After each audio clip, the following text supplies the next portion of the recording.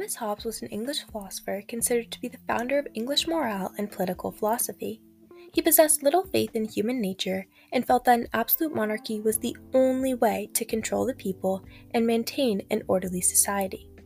He was known as the social contract theorist because he was in favor of people giving up part of their natural freedom for the security of civil peace. He believed that it created a secure environment, guaranteed by an authoritarian force. During the Enlightenment, he produced many literary works. His most world-renowned book is called The Leviathan. The Leviathan served to validate Hobbes' theories in a scientific way by addressing them point by point. The underlying idea of his work was to confirm and remedy humanity's inherent self-interest and selfishness. He sought such a cure in an absolute sovereign.